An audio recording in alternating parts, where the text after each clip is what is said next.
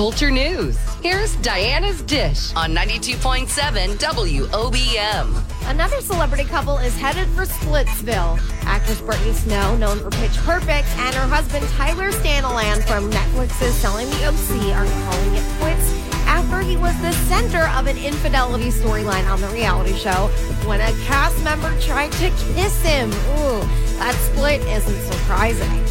The face of Bravo, Andy Cohen, is getting his own show, but it's not going to be a reality show. Word on the street is a scripted show called Mazel will be based on his 13-year-old self growing up in St. Louis. Love it. And Katy Perry and Orlando Bloom will finally be tying the knot after over 3 years of engagement, but there's been a bump in the road.